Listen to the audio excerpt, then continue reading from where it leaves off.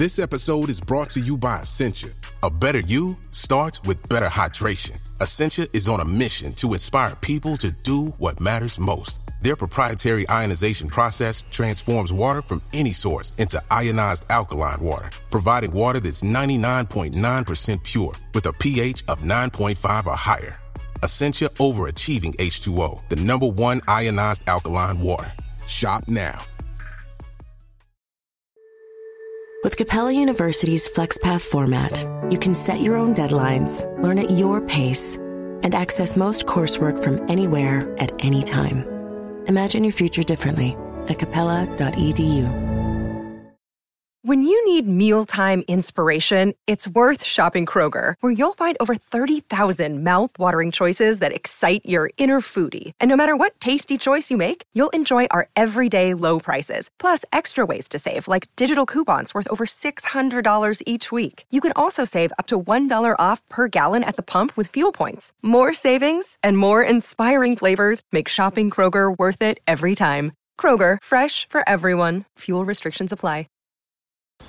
If you're thinking, I should go for a run today, but it looks like it could rain, Sierra says save on epic rain jackets. If you're also thinking, but I can't go out in these beat-up old running shoes, Sierra says save on top brand running shoes. And if you're still thinking, but I'm also busy performing brain surgery, well then we say, you really should have led with that. Sierra, let's get moving to your local store, like now. Go! Hello, Happy New Year and a warm welcome back to the Radio Times podcast for 2022. I'm Jane Garvey and as ever I'm joined by the TV critic Rhianna Dillon. We're here to point you in the right direction. There's some brilliant telly, fresh and coming at you in 2022. So much to look forward to and some cracking stuff on this week's first Radio Times podcast of a brand new year. I should say Rhianna isn't with me in the studio because she's not very well, maybe not, but she's done a lateral flow, so far negative. Rhianna, how are you and Happy New Year? I've taken about 4 lateral flows. They've all been negative, but I'm waiting on a PCR. But what's good about your job is you're a TV critic and here you have a golden opportunity to watch loads and loads of wonderful telly. So what are we talking about this week? Well, this week, it's a really good week, actually, because after Christmas and New Year, we've had like an influx of some incredible television. We have The Tourist, starring Jamie Dornan. We have Stay Close, which is the new Harlan Coben series. And we have The Lost Daughter, directed by Maggie Gyllenhaal and starring Olivia Colman and Jessie Buckley. What about Old Toast? Don't forget him. Oh, yeah, I had the chance to speak to Shazad Latif, who plays Clem Fandango in the BBC comedy Toast of Tinseltown. So it used to be Toast of London. They're moving over to Hollywood. So here's a little snippet of our chat where I've just asked Shazad what one of the highlights was after filming the first 3 series. One of them was going to Ruislip Lido. Have you ever been to Ruislip Lido? I have not. There's just a beach in Ruislip Lido. It's a very weird place. But it was Amanda Donoghue who was playing Toast's wife at the time, and she was in a wedding dress, and we were just making love on the beach, and that was just like a weird Tuesday afternoon. You know, it's just like one of those kind of memories. You're like, wait, hold on, this is the lady from Liar Liar. You know, I'm like, what? Oh, to be at Ruislip Lido on the 5th of January. More of that a little bit later. I think there might be some clear blue water between me and Rhianna when it comes to Toast. Much more seriously, I'll be talking to Kevin Sampson, who is the writer of that astonishing and really important ITV drama, Anne. It stars Maxine Peake playing a mother campaigning for justice following her teenage son's tragic death at the Hillsborough disaster. So that's all to come on this week's Radio Times podcast.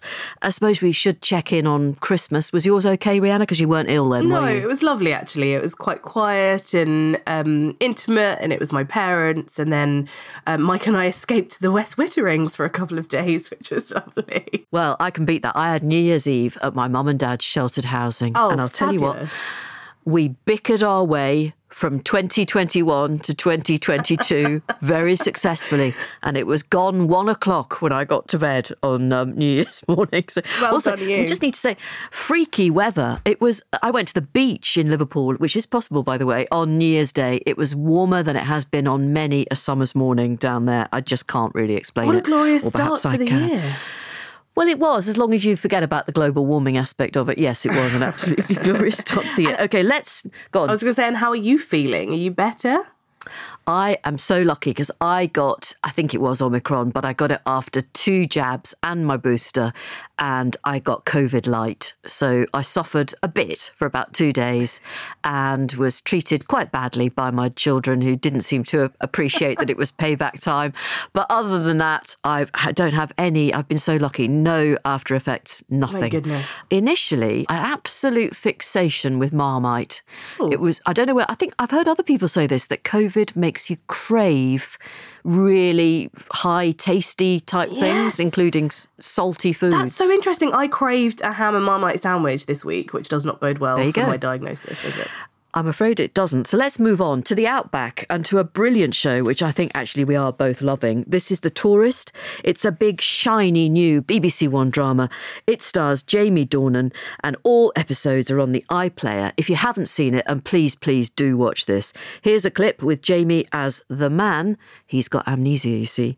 And Danielle MacDonald as Helen Chambers, who's a probationary constable. How you going? Hi. I'm a probationary constable with the Cooper Springs Police Department. Helen Chambers, here to take a statement. Tell the truth, it's my first proper investigation.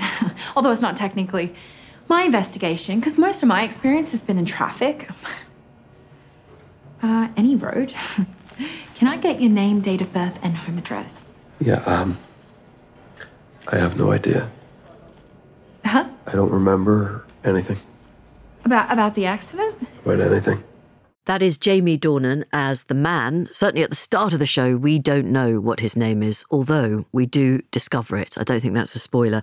Are you enjoying The Tourist as much as me, Rihanna? Oh my God, I am loving this. I have already binged all 6 episodes because I just had to find out what happened next. And I love that at the end of each episode, there's almost quite a quirky cliffhanger. It's left in quite a humorous way each time, as well as a tense way. It's very good writing. There is tension and there is humour. And you're right, there's maximum quirk in this show. It's made by the Williams brothers, isn't it? Yes, and they did things like Baptiste and The Missing and Liar. They've done a lot of big BBC dramas, so chances are you'd have already seen some of their work.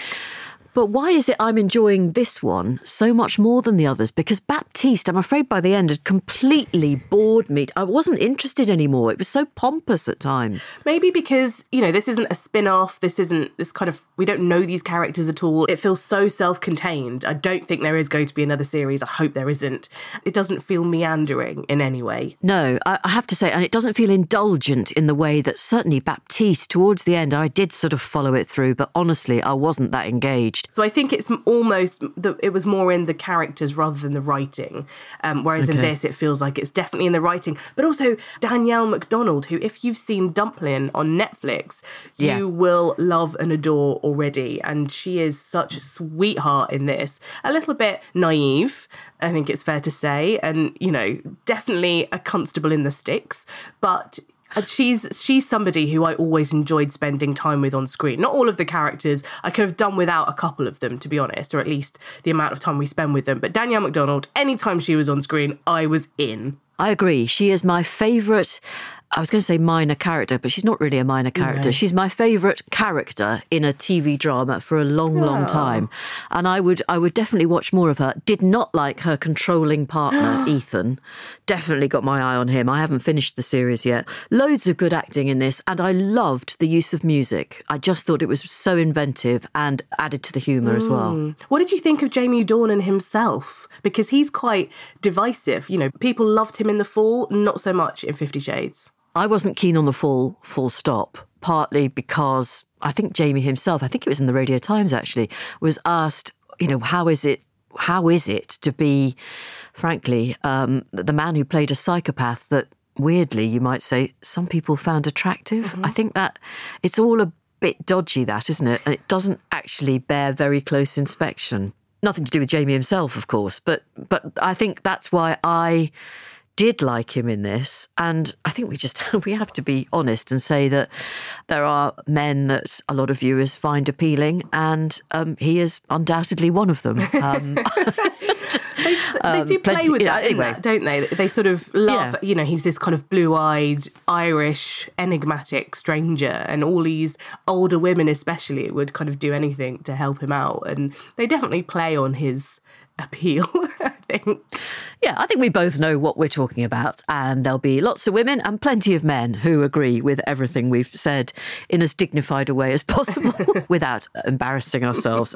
What I've realised I do like is drama set in Australia. Yes. I've never been to Australia, and I don't particularly want to go, if I'm honest, but I do want to watch stuff about it. Now, do you feel the same? I have been to Australia and I loved it, and I love that this is set in Oz, because you do have all the kind of outback and then these very like small towns where people they will just help you, and also all the Australian turns of phrase I loved, because they are so naughty and weird, and they just put swear words with inanimate objects that shouldn't really work but somehow does because it's in this glorious Australian accent. I was in, really, when the Danielle MacDonald character, Helen Chambers, went to a drive-through and had something called a cheese pocket with her burger. And I just thought, I don't know what a cheese pocket is, but I'd very much like to find out. I wonder if it's possible to find out without going as far as Australia. So it's The Tourist, highly recommended, big thumbs up from us both. And you'll find all 6 episodes on the iPlayer. Now, this is very different. It's Anne. It's running now on the ITV hub. It's been on terrestrial television, and it will be followed actually by a documentary also on ITV called The Real Anne, Unfinished Business, which is tomorrow, Thursday, the 6th of January at 9:00.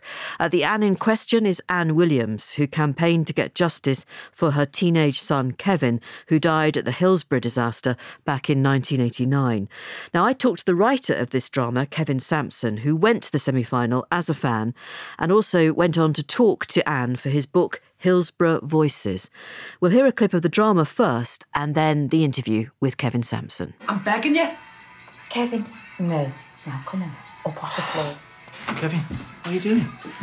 Laughing boy here, still going on about the match tomorrow. I wouldn't be mad at you like this if it was any other match, but it's the semi-final at the FA Cup. Kevin, how many times do you have to be told? You're too young. You know we don't want you going to away games. Fine. I'll just stay here and listen to it on the radio. While everyone else I know is at the game. You two, you're just not fair. This is a project dear to your heart, obviously, because you were at Hillsborough. You must have been very young. Can you tell me a bit about what your experience was? In the early 80s, I used to go home and away to watch Liverpool. Yeah. And it was in many respects the greatest time of my life. That was an unbelievable team, and it was a joy following them all over the country and all over Europe. And there was a sense of pride that came with that.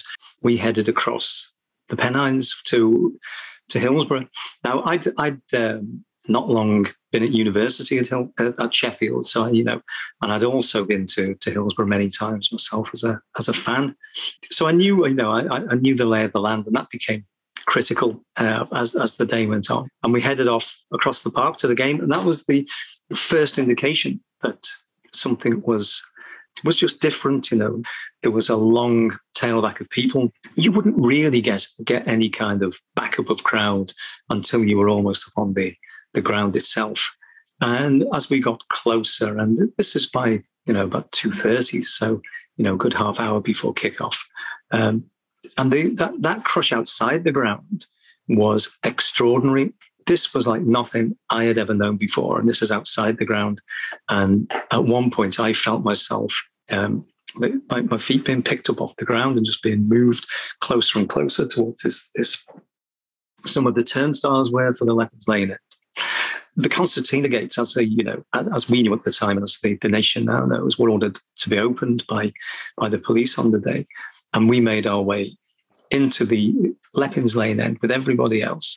And this is where I knew the layout of the ground. I mean, I could just see everybody funneling down this central tunnel, and took the others and said, let's go this way, because I knew that there was a way round to the side pens. A couple of stewards said to us, just climb over and sit at the side of the pitch. And we couldn't believe it at this stage.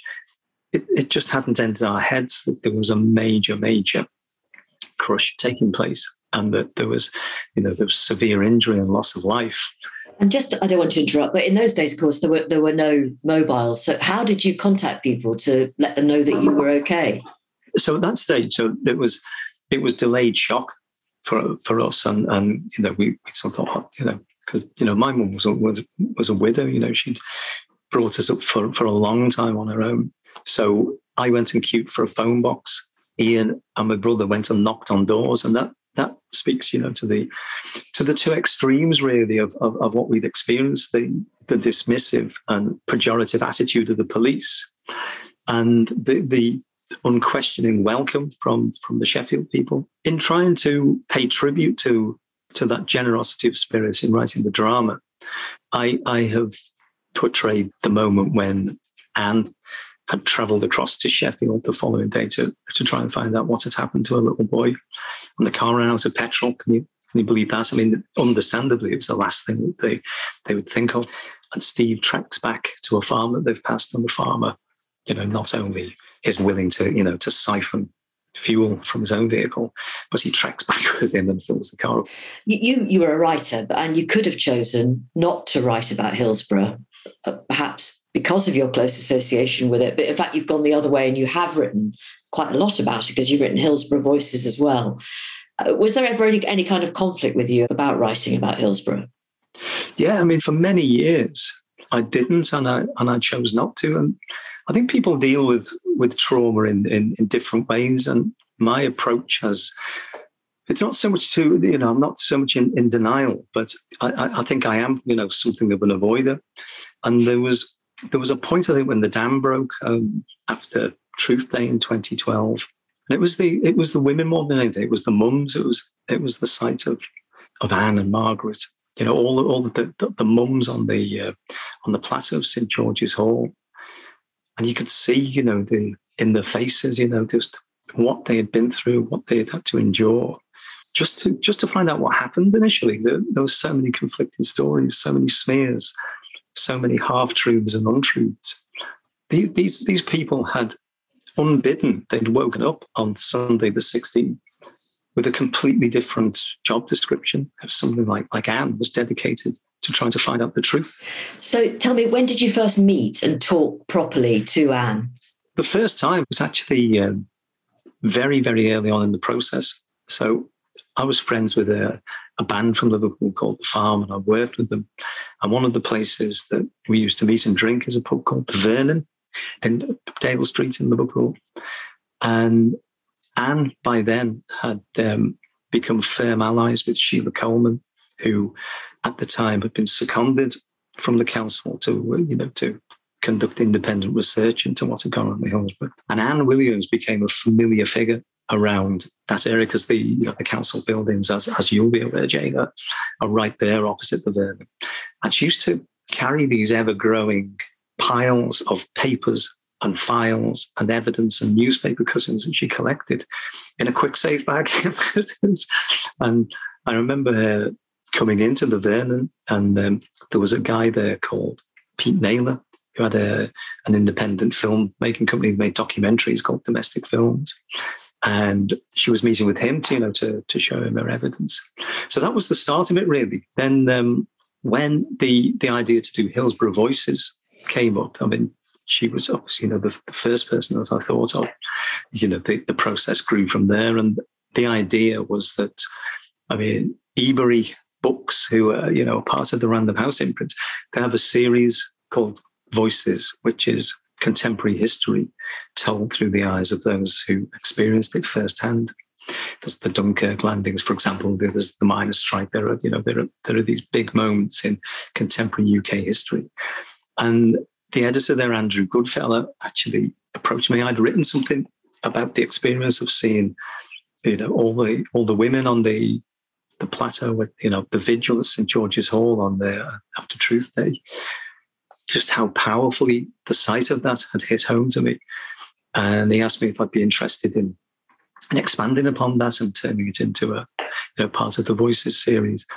The idea was to speak to as many people as possible who were there on the day, but who also took up the baton and, ran with the campaigns footballers who played on the day, getting the perspective of a Nottingham Forest supporter, some of the politicians who were involved. So it's quite a wide canvas. And my role in that is that I edit it. And it was simultaneously one of the most satisfying pieces of work I've ever been involved in, but one of the most harrowing as well, because what you are doing essentially is you are inviting people to relive the darkest moments, the darkest times of their life. Sometimes in a way that was quite distressing. There were some people who I was interviewing where we had to stop the tape and take a walk around the block, and sometimes suspend altogether.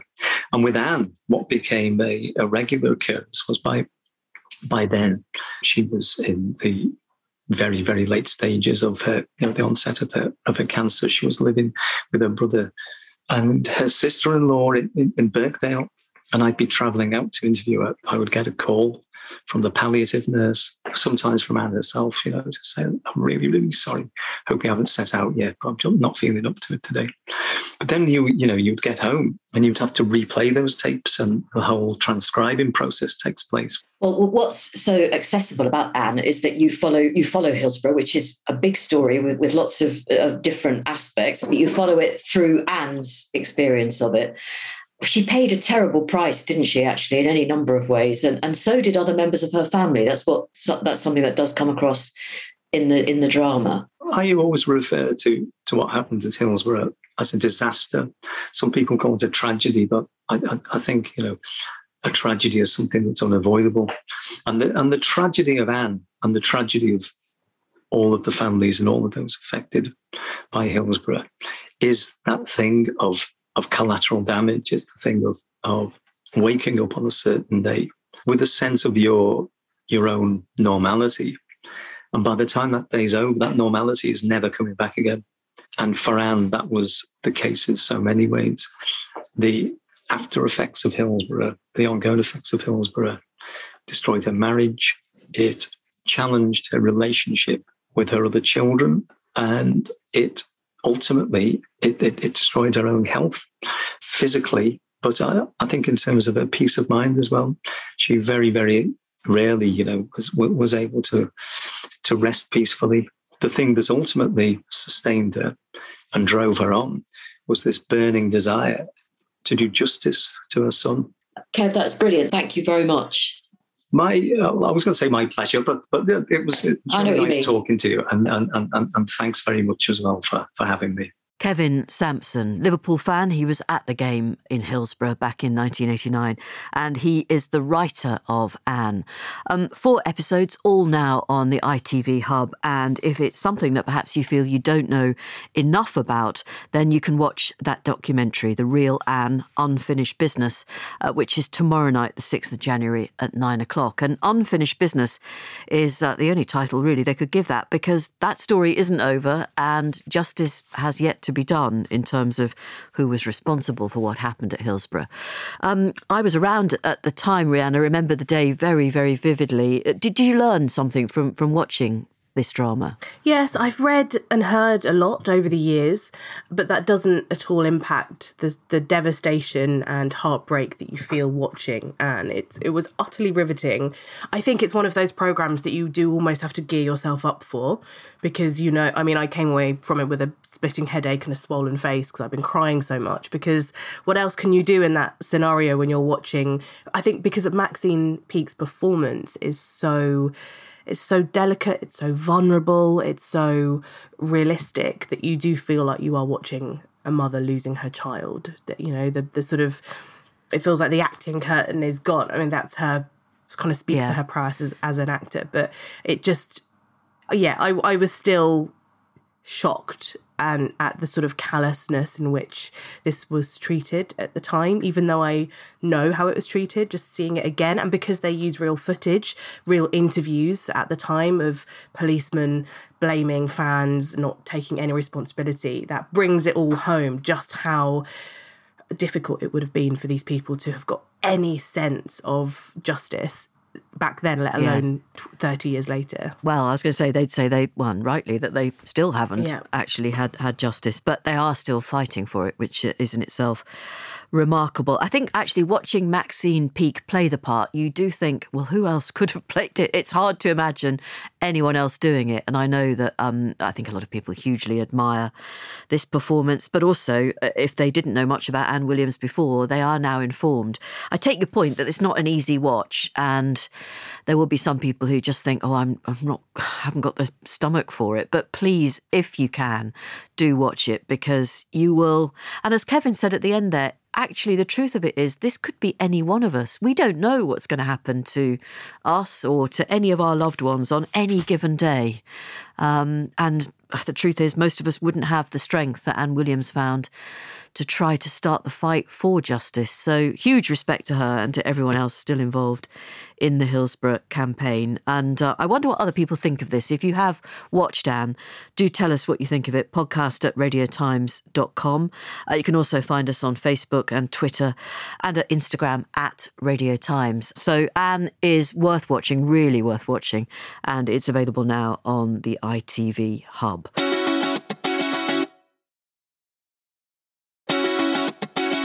Coming up, Rihanna, you will make the case for Toast of Tinseltown. I can't even say it, won't you? Yes, Toast of Tinseltown returns, this time to the BBC for a third series, moving away from Channel 4. And I get to speak to Shazad Latif, who I have always had a bit of a crush on, who plays the wonderful Clem Fandango. Yeah, who could almost be a character in The Tourist, but isn't quite. I do love the name, Clem Fandango. First, though, to The Lost Daughter. It's a film available now on Netflix. Let's hear the trailer then, starring Olivia Colman and Dakota Johnson, among others. You don't have kids? Yes, I have 2 daughters. Hey, your mommy's big girl. You're my big girl. She's driving me crazy. What were your daughters like when they were little? Can't remember much, actually. I saw you at the beach today. I didn't see you. I saw you. The little girl lost her doll. She wouldn't stop crying.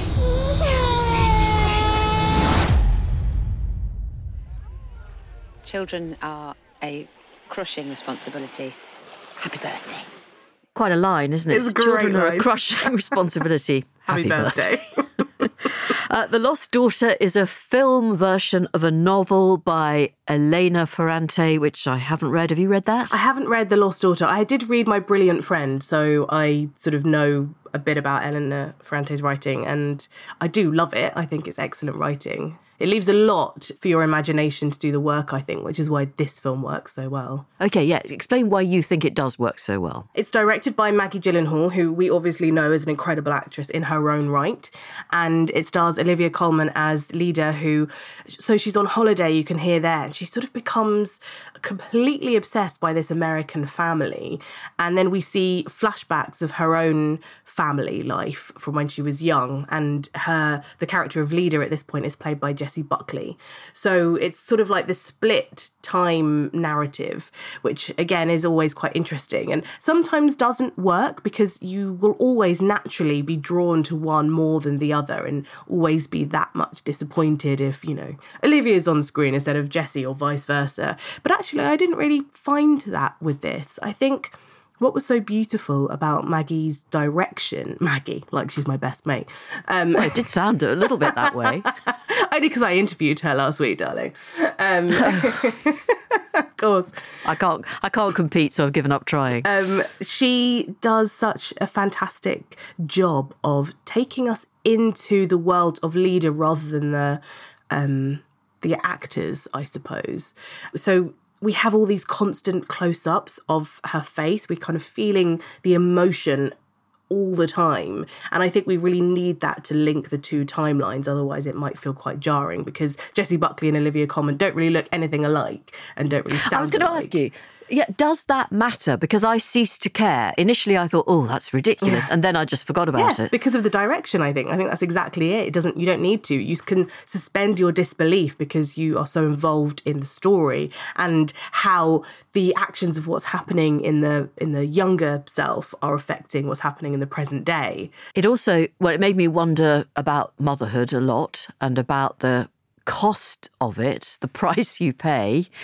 I'm not sure it would encourage, I was going to say it wouldn't encourage people to have a family. What I'm really thinking is it wouldn't encourage young women necessarily to have to have children. I don't know what you think about that. And also, I wonder whether a film will ever be made about the price you pay for being a father, or whether you're ever judged for how good a father you are. I don't know. I don't know. What do you think? I think that film will come, and I'm sure there are examples out there, I hope, that we just haven't been privy to yet.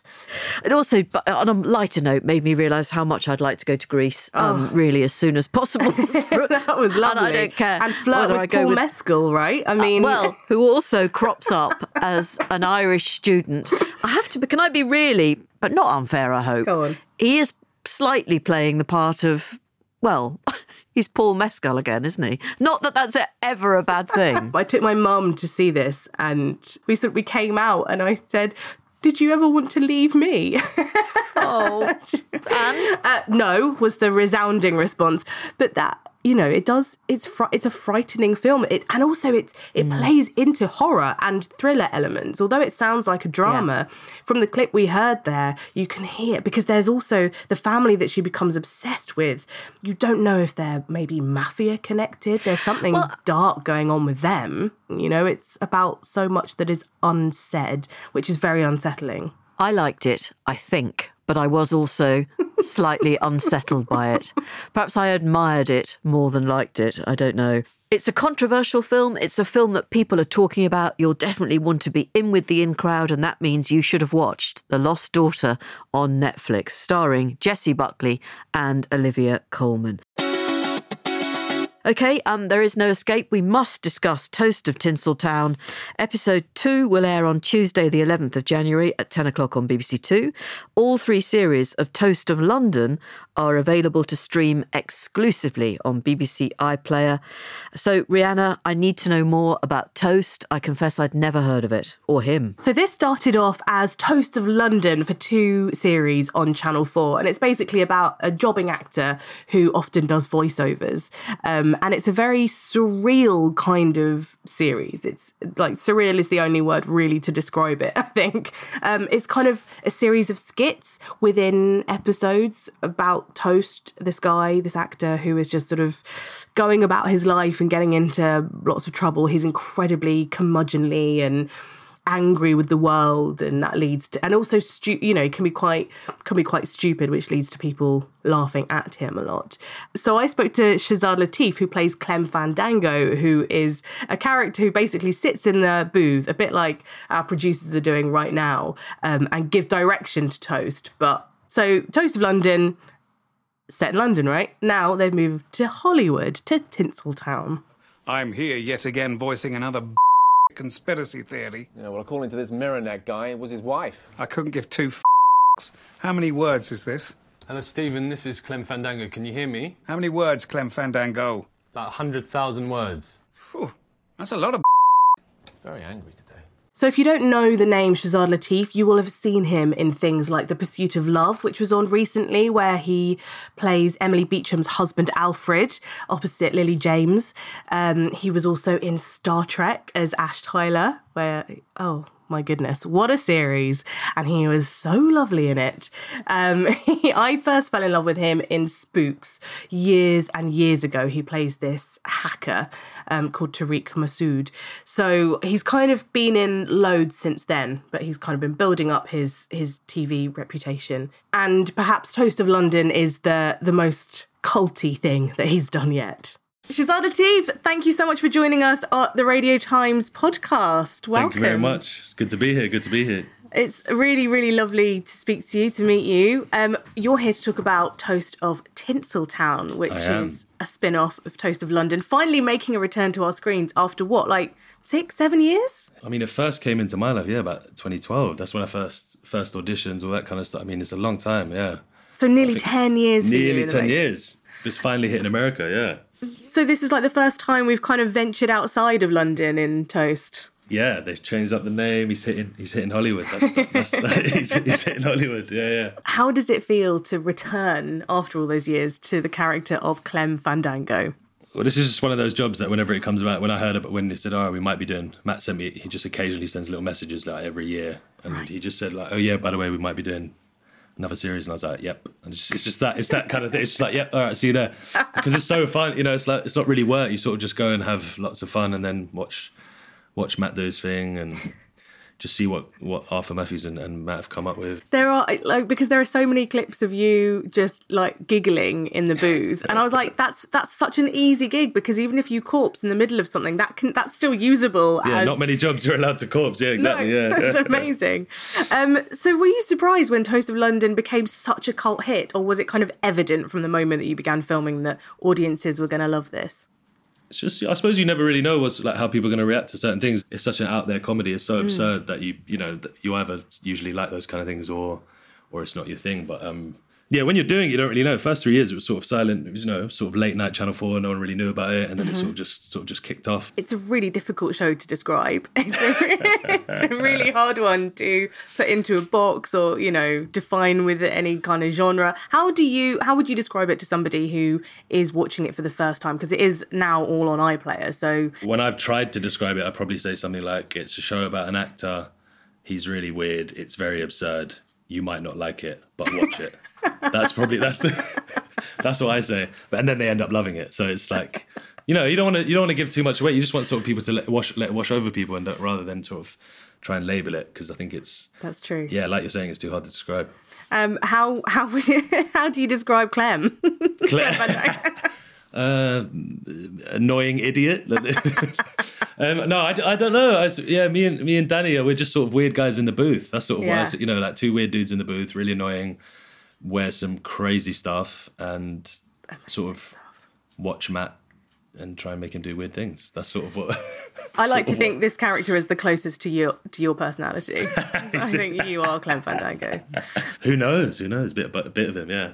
So tell us what we can expect in the new series then, when the move to Tinseltown. It's basically Matt in Hollywood doing lots of LA stuff, being annoyed by Americans. Mm-hmm. Me and Danny get over there. We get out to America. What are some of the best outfits that you've kind of gotten to wear as Clem over the years? I think my favourite one was the one with there was just a t-shirt, but just the nipple showing. That's literally what I've written as my favourite. I don't know why that was so, because I think we were just about to go and we go, oh, this is a bit boring, it's just a black t-shirt. And then we went, wait, hold on, get those scissors. I think the costume lady at the time just cut that one nipple out, and we were like, that's it. That's the one. So tell me about working with Matt Berry. I mean, he's kind of this eccentric genius. Mm-hmm. How does that kind of come through on the day when you're filming with him? I mean, he's a pro, yeah. He's very musical as well. I suppose I always, because he does a lot of his own music, and he's just sort of a great improviser, and he sort of flows with things, and then he's also just very generous, and it's just a nice working environment. I mean, we just go in and let him do his thing and react to it, really. What were kind of some of the highlights from the first 3 series for you, especially looking back? I think one of them was going to Ruislip Lido. Have you ever been to Ruislip Lido? I have not. There's just a beach in Ruislip Lido. It's a very weird place, but it just pops out of nowhere, this random beach in Ruislip. But it was Amanda Donoghue, and who was playing Toast's wife at the time, and she was in a wedding dress, and we were just making love on the beach, and that was just like a weird Tuesday afternoon. It's just like one of those kind of memories. You're like, wait, hold on, this is the lady from Liar Liar. I'm like, what? Shazad Latif, who plays Clem Fandango in Toast of Tinseltown. And Rihanna, I guess if you were already a fan, you'll love this. And if you're completely baffled and haven't got a clue, you'll stay that way. It's not going to change your mind, no. Yeah, I think fans are going to be quite delighted that this is back. Yeah, if you love Toast, your quid's in. Episode 2 of Toast of Tinseltown is on Tuesday the 11th of January at 10 o'clock on BBC Two. And as Rihanna says, all 3 series of Toast of London are streaming exclusively on BBC iPlayer, which is something the BBC is clearly very proud of. Now, on Netflix, there is yet another Harlan Coben series. Stay Close is this one. I watched episode 1. So James Nesbitt pops up, not for the first time, playing a slightly disillusioned, world-weary copper. And he's I'm pretty sure wearing exactly the same short wax jacket that he wore in Bloodlands. What is Stay Close about, Rihanna? It's a thriller about Megan, who is a mum of 3, a wife-to-be, seemingly a typical suburban woman who lives in this lovely big house with a huge car, but she is harbouring lots of secrets about her past. Yeah. Can I just say, no woman on television with secrets ever has a nasty kitchen. And this lady is no exception. Her It's a beautiful kitchen. Is enormous. So it is a massive ensemble cast. So Cush Jumbo from The Good Fight and Deadwater Fell. She's been playing Hamlet on stage recently. She stars as Megan. As you say, James Nesbitt, Richard Armitage, also from Spooks. Eddie Izzard is in this. Sarah Parish, to name a few. I mean, it kind of goes on and on. If you know Harlan Coben's work, so he's done things like The Innocent, The Stranger, Safe. I think The Stranger was actually with Richard Armitage, so they are re-collaborating. You'll know that he is really into twisty thrillers. These are very much shows for the masses. You know, they're not subtle, they're big budget, they're sprawling. He really knows how to keep an audience guessing. This is, I think when he wrote the book, I think it was set in America. I can't remember exactly where. I don't get. But they've shifted. Yeah, this is black. I mean, no offence, but I also didn't get how Megan could have completely escaped her past, but she stayed in the same place and appeared to have moved about. It's not a big place. She'd moved about 6 streets away. Well, I guess she'd moved from the inner, sort of grimy end to the very, very posh end, right? Oh, is that far enough? I don't know. But I just feel with episode 1, I'd just been here before. I thought it was odd that James Nesbitt's policeman was working with his ex-wife as his partner. And they got on really well. Well, would that happen? Would any police force pick a divorced couple as a... It just seemed really ridiculous. Oh, that's the thing. This is in no way based in reality. But it's just escapism. It's pure and utter escapism. You don't really even need to care hugely about the characters. All you want to know is what happens next, you know? Okay, so what's the cliffhanger now? Which is something that Harlan Coben does very well. That's the thing that keeps his audiences watching, because there is a huge audience for his stuff. Okay, I'll absolutely take your word for it. I suppose I was completely transported by The Tourist, but I wasn't prepared to involve myself in this, and I'm just not going to watch anymore. But nevertheless, you've watched all of it. You are heroic, actually, Rihanna, in your pursuits of...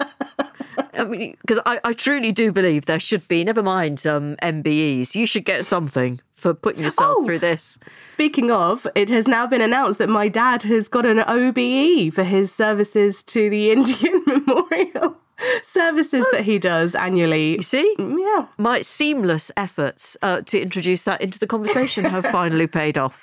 Well, congratulations to him. Is he pleased? He is over the moon, as are we all. Very, very proud of him. Okay, do you know when his big day is going to be? Actually, and is he going to take you? It depends how many people he's allowed to take with. Who knows? We don't know anymore. And do I have to buy a hat? Well, I'd definitely like you to, whether you need to buy one or not. But if you need a series to binge on while you take down the decorations and hurl your tree into the front path, then I guess this just about does the job. It's Stay Close on Netflix. Lucky old James Nesbitt getting to do his thing again. What we watched is a quiz in which normally Rihanna slightly humiliates me, and it's probably unfair. But it is a new year and I've got to have my chance to ask her some questions. And I know she's not really up to it, but we're going to do it anyway because I'm that sort of person. And I've invested in a really, really expensive fanfare. Here we go.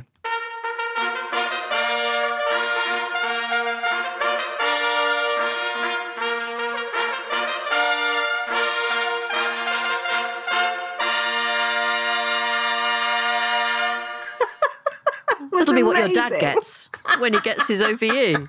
And you'll be there in your hat. That is But fantastic. Concentrate now. Here is your first clue. Okay. I'm going to give Rihanna some clues. She has to name the year. Okay.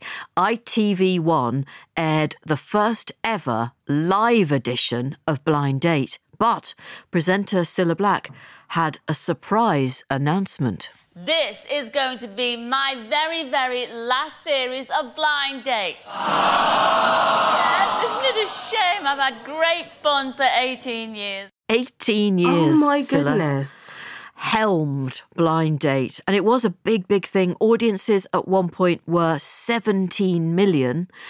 Then it dropped to 4 million. But actually, what would ITV give these days for a show like that, getting an audience of 4 million? OK, here's another clue. Channel 4 has an interview conducted by the Labour politician Tony Benn with the president of Iraq, Saddam Hussein. Mr. President, may I ask you some questions? The first question is, does Iraq possess weapons of mass destruction? There is only one truth, and therefore I tell you, as I have said on many occasions before, that Iraq has no weapons of mass destruction whatsoever. It was also the year that both Chris Martin of Coldplay and Miss Dynamite protested at the Brit Awards against the possible invasion of Iraq. And after a really long delay, BBC Choice was replaced by BBC Three. The opening night, confusingly, is a simulcast on BBC Two. And here's a clip, yeah, I know, here's a clip of the first day of broadcasting with Johnny Vaughan hosting. Oh, wow. In just 5 minutes, I'll be hosting a special live edition of Johnny Vaughan Tonight, where I'll be talking to Johnny Vegas and the Appleton sisters, which I'm pleased about. I'll also be linking up with Justin Timberlake, time permitting. Later on, we've got specially recorded stand-up from Steve Coogan, celebrity baiting with Dom Jolly, new drama, new comedy, new news, plus a visit from the man who's slicker than the Exxon Valdez, Swiss Tony. Yeah, that's certainly a timepiece there. I love the idea of Justin Timberlake if they can, but not necessarily. It's very in they're demand. Not certain. Just one more clue for you. The singer Sean Paul, he got 5 top 5 entries in the UK chart this year.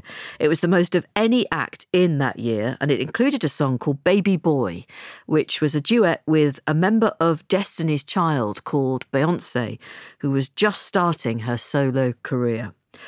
I know this year, absolutely no problem for me, because I had a baby in the spring of that year, and you tend not to forget. Any idea at all? I think it's got to be around the millennium. So like a... Oh, it's harder than I make it sound, this, isn't it? So this was obviously pre-Iraq War, which was 2003. Oh, gosh. Is it 2001? Oh, I feel a bit sorry for you because you're not well.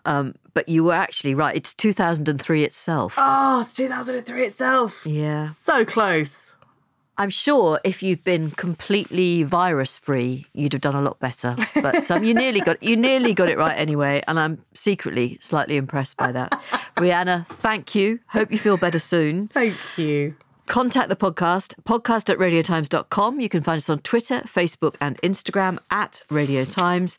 And if you want a breakdown of the listings of the programmes we've talked about today, then make sure you look at the episode notes wherever you get your podcasts. Do follow and join us each week. The Radio Times podcast is produced by... Something Else. Yeah, she was well enough to do that bit for Immediate Media. I'm sure she'll be better next time. Let's hope so. Fingers crossed. And I guess a lot of people, actually, Rihanna, will be feeling a bit like you. It is very much that time. Hope you keep well. Happy New Year.